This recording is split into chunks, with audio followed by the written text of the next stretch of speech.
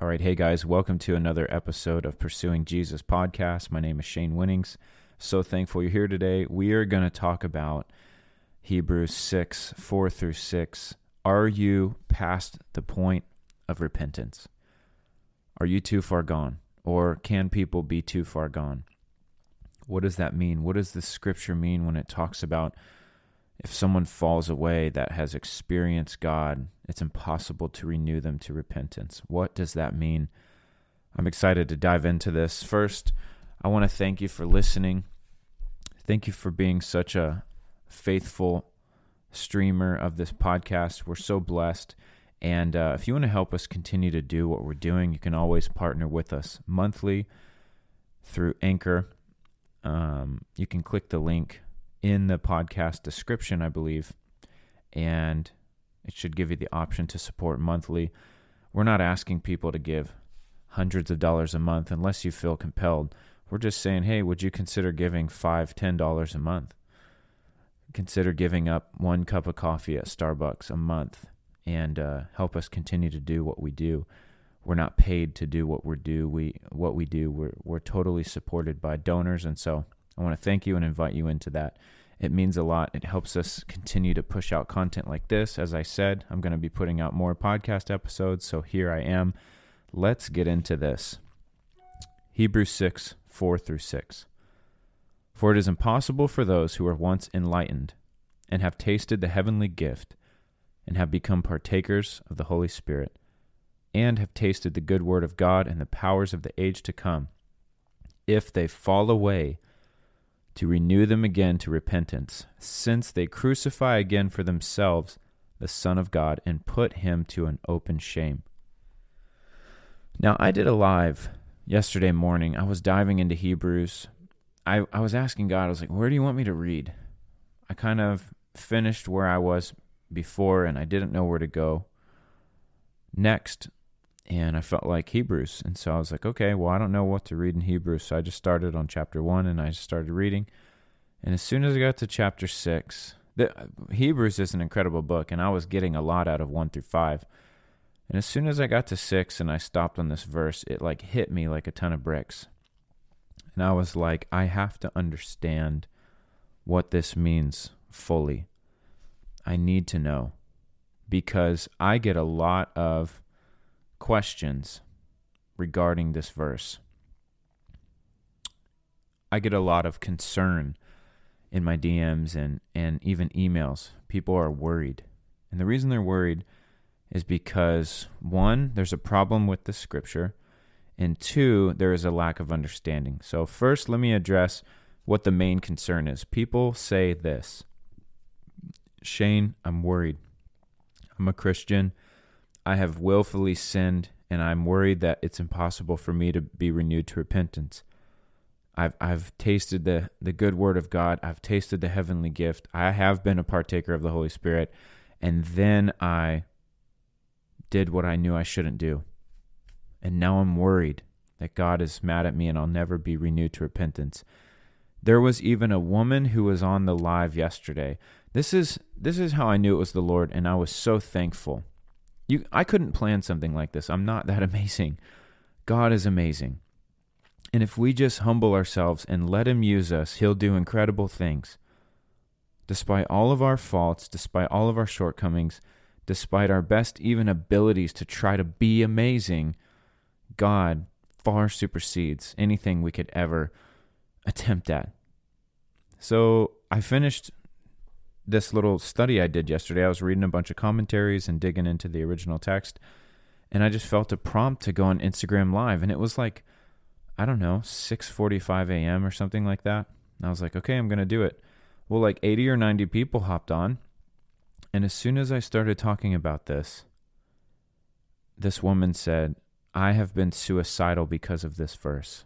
I'm a Christian, but I fell into sin, and I was worried that God hated me and all this stuff.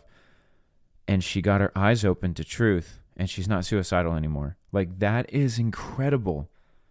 And so I wanted to put this in a podcast so that you could have it and listen to it anytime. So here we go. The first thing that I found in these commentaries that I read was that the word if was added by translators. And everyone I read that did a commentary, they were furious at the translators. Now, the if I'm talking about is in verse 6. It says, if they fall away, to renew them again to repentance. That is not what the original text said. According to these guys, the original text, and according to the text that was translated, it says they fell away, or who fell away, referring to someone who has already fallen away. Now, the translators have said they added the word if because it appeared that Scripture contradicted itself and they were trying to sort it out. And these guys are like, listen, when you translate, you don't try to make it sound like what you think it should sound like. You just translate it word for word. You translate it over. You don't add things in there because it makes it confusing. Now, why is that important? Because it's describing people who have already fallen away. This is important because Christians who are struggling in sin have not fallen away, but they're reading if they fall away, and they are perceiving as the fact that they are struggling with sin means that they are falling away, and this applies to them. So number one, I want you to know something. If you care about your sin, this verse is not for you. This passage is not for you. If you care what God thinks, if you even have a fear of the Lord, even if it's unhealthy and it makes you feel suicidal, that is better than having your heart totally hardened to the Lord. Now, I'm going to explain that because by the end of this podcast, if you were suicidal, I believe that you won't be, because you'll have a revelation, you'll have knowledge. The Bible says in Hosea 4:6, we're destroyed for a lack of knowledge. So let's get some knowledge and we'll stop the destruction. But someone who is so walking in a fear of the Lord is in a better place than someone who is totally hardened to God. And that is actually what I learned in the first few chapters of Hebrews, is they're talking about hardening yourself to God, hardening your heart. So listen, before we even really get into this, if this is you, if you feel like your heart has been hardened towards God, but you care even 1%, you care 1% about what God thinks, you care 1% when you sin and you still feel bad, you still feel horrible, whatever. Even if you have a fear of God, but it's only 1%, I want you to pray this right now. Say, God, make my heart tender. I want to hear from you today. My heart is open. Please speak to me. Please do not let me harden my heart towards you. In Jesus' name, amen. Okay, so this was referring to people who fell away. Now let's describe fell away. Fell away is not someone who was a Christian and walking in the gifts, and maybe you're even on the worship team or you were a pastor, and then you fell into sin, and so because of that, you feel like you're disqualified. That's not fell away. Even backsliding. Maybe you're living in sin, but you hate it and you wish you could be free, and you still believe everything in God. You're just, you're living in sin. That is not who they're talking about. These guys were talking about people who went back to Judaism. People who literally left the Christian faith. Fell away as in they rejected Jesus Christ. They rejected God. That is why it says they crucify him again and put him to an open shame. So if you are not rejecting God and rejecting Jesus Christ, this is not for you. You don't have to be afraid. These are people who have said, I'm done with God. I'm done with Jesus. I hate God. I hate Jesus. Whatever. They literally left the faith. They fell away, and that's referred to in other parts of the New Testament. Even in Colossians 1, Paul is talking about us being holy, blameless, and righteous in the sight of God if indeed we continue in the faith. Other verses talk about if we do not, depart or fall away or leave from the teaching that we've been, the hope that we've been, this is the verbiage. Because we have the ability to leave. We're not robots. We have the ability to walk away. I was telling my wife this the other day. This is what makes our love so special. This is what makes love special. is that nobody has to be there. Like, you literally are forsaking the rest of the world to be with each other. And at any time, the other person could leave. Now, you marry the right person and you are both walking in the Spirit of God, so you believe wholeheartedly like that's not going to happen. But that's not the point. The point I'm making is it's possible. Like, you could leave. Some people do it. But when you're walking in love, there's not a fear there. There's an appreciation of like, wow, you could be with anyone. You could leave. You could go do your own thing. You could live your best life, whatever you want to call it. But you're choosing to stay, and that is love. This is the Christian faith. We have the ability to reject God. We have the ability to walk away from him. But we know what comes with that decision.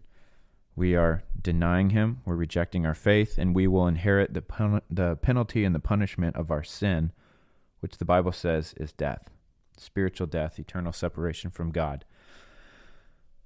But we know this. We don't want to walk away. This is a verse, this is a passage for people that have rejected God and rejected Jesus Christ. Now, let's get into the first part. People say, yeah, but listen, it says it's impossible if you were enlightened and tasted the heavenly gift and become partakers of the Holy Spirit and all this stuff. Yes. What is he saying is impossible? You have to look at the wording here. For it is possible for those who were once enlightened, get rid of everything else until 2 commas later, if they fall away, to renew them again to repentance. Okay, so if you were once enlightened in this very descriptive way, it's impossible to renew you to repentance. Why? Because this passage is saying, and the writer of Hebrews is saying, you have already had the highest spiritual experience. You've already received revelation. It says you've partaken of the Holy Spirit. You've tasted heavenly gifts.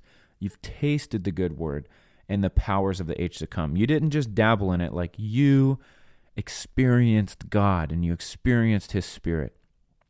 And then you choose to reject him. What this passage is saying is this: there is no higher spiritual experience or earthly encounter or sensual whatever. There's nothing else greater that you could experience that would get you to change your mind. You've already experienced the height of what you're going to experience on the earth, and you choose to reject it. I thought about the story of the rich man and a man named Lazarus when I was studying this, and I see a lot of parallels. So there was I can't remember where this is found. Let me look. Rich man and man named Lazarus. Here we go. Matthew 27. Nope. That's not it. I don't remember where this... Oh, here we go. Luke 16. Let's check this out. Yes, Luke 16, 19 through 31. It's a story of a rich man and a man named Lazarus. So the rich man dies. He is tormented in Hades. And the man named Lazarus was a beggar. He died and was carried by angels to Abraham's bosom. So the rich man looks up and he sees Abraham and Lazarus. And the rich man is crying out and he's saying, Father Abraham, send Lazarus. Let him just dip the tip of his finger in water and cool my tongue, for I am tormented in this flame. How thirsty, how hot do you have to be to just want, not even a drop of water, but someone to dip their finger in water and put it on your tongue? That is true torment. Listen to what Abraham says. Son, remember in your lifetime you received good things, likewise Lazarus evil, but now he's comforted and you're tormented. And he says, besides this, there's no way for us to get to each other. There's a great gulf fixed between us. Now listen to what the rich man says. I beg you that you would send Lazarus to my father's house. I have 5 brothers. Let him testify to them so that they do not come here to this place of torment. This is what Abraham says. They have Moses and the prophets. Let them hear them. Then the rich man says this, No, Father Abraham, if one goes from the dead, they will repent. And Abraham says this, If they do not hear Moses and the prophets, neither will they be persuaded though one rise from the dead. That blew my mind when I read it the other day. This is earthly wisdom. And maybe we've been guilty of it. Earthly wisdom says, if people would just see a miracle, if they would just see God do the miraculous, they would believe. If they would only, like the rich man said, if a dead person would just come back and say, listen, I've been there, you don't want to go there, I saw your brother and he doesn't want you to, he told me to come. And Abraham says, no, if they don't want to hear Moses and the prophets, they're not going to be persuaded by your testimony. Why is that? It's because it's pride. Case in point, look at the Pharisees. Did they see miracles? Absolutely. They saw all of Jesus' ministry. They saw the dead raised. And what did they do? They hardened their hearts towards him and they killed him. Now, then he rises from the dead, appears to over 500 people, makes it very clear that he was who he said he was the whole time. And what did they do? They hardened their hearts even more. Pride set in and they said, oh my gosh, we've killed the Son of God. We can't let people find out about this because there's going to be this great commotion and they're going to know that we killed him. They paid people off to spread the rumor that Jesus' body was stolen so that they wouldn't think he rose from the dead. Even in the face of his resurrection that he prophesied to them would happen, they said, we can't let this get out. Let's get a rumor going. And the Bible says that rumor's still being told to this day, that lie. It's pride. It's pride. I remember when I was a brand new Christian, I used to think, dude, if I could get a miracle on camera, it would convince these unbelievers. And you know what? Some are. But they have a heart position of, man, if I really do see from God, like I'm all in. But then there's a heart position of, I don't want to believe in God. I don't care. I'm not going to believe. It doesn't matter what miracle you show them. I've even prayed for people who got healed and they tried to talk it, like they tried to dismiss it as something else. It's pride. And so when we go back to Hebrews, we see it's because these people have encountered God in such a way that would be transformative, but they choose to reject him. And thus the Bible says it would be impossible for them to repent because there's nothing that could convince them to do so. There's no greater experience. And so where am I going with all this? Well, one, I want you to know. I want you to know that if you worry about your relationship with God, if you struggle, if you have fear, that can be a good thing. You need to funnel that, channel it in a good way, that you have a healthy reverence and fear of God. The Bible does say the fear of the Lord is to hate what is evil. The fear of the Lord is the beginning of wisdom. To work out your salvation with fear and trembling. Like there is a reverence, there's a holy fear. Jesus even said, why do you fear man who can destroy your body, but not God who could destroy your body and your soul in hell? Like there is a reverence of like, oh my gosh, God could totally do this, but he won't because he's promised to keep me forever. And he sealed me for the day of redemption with the Holy Spirit. It's just like I was talking about in a relationship. The reason love is so powerful is because we have the ability to leave, but we don't. We choose to stay. God has the ability to destroy every single one of us, and that should put a fear in our heart, but a healthy fear because we trust him. And he has said that he won't do that. He has said, man, I've given everyone the right to become a child of God, one of my children. And if you become one of my children, I'm going to take care of you. No one's going to snatch you out of my hand. I'm going to save you. I'm going to be with you forever. You are my son. You are my daughter, and I am your father. I'm your Lord. I'm your master. I'm your Savior. I love you. This is God. He's the same God that could utterly destroy us for eternity, but he's promised not to, and that he loves us. There has to be this reverence of like, God, this is what you're capable of, but this is who you are and what you've said.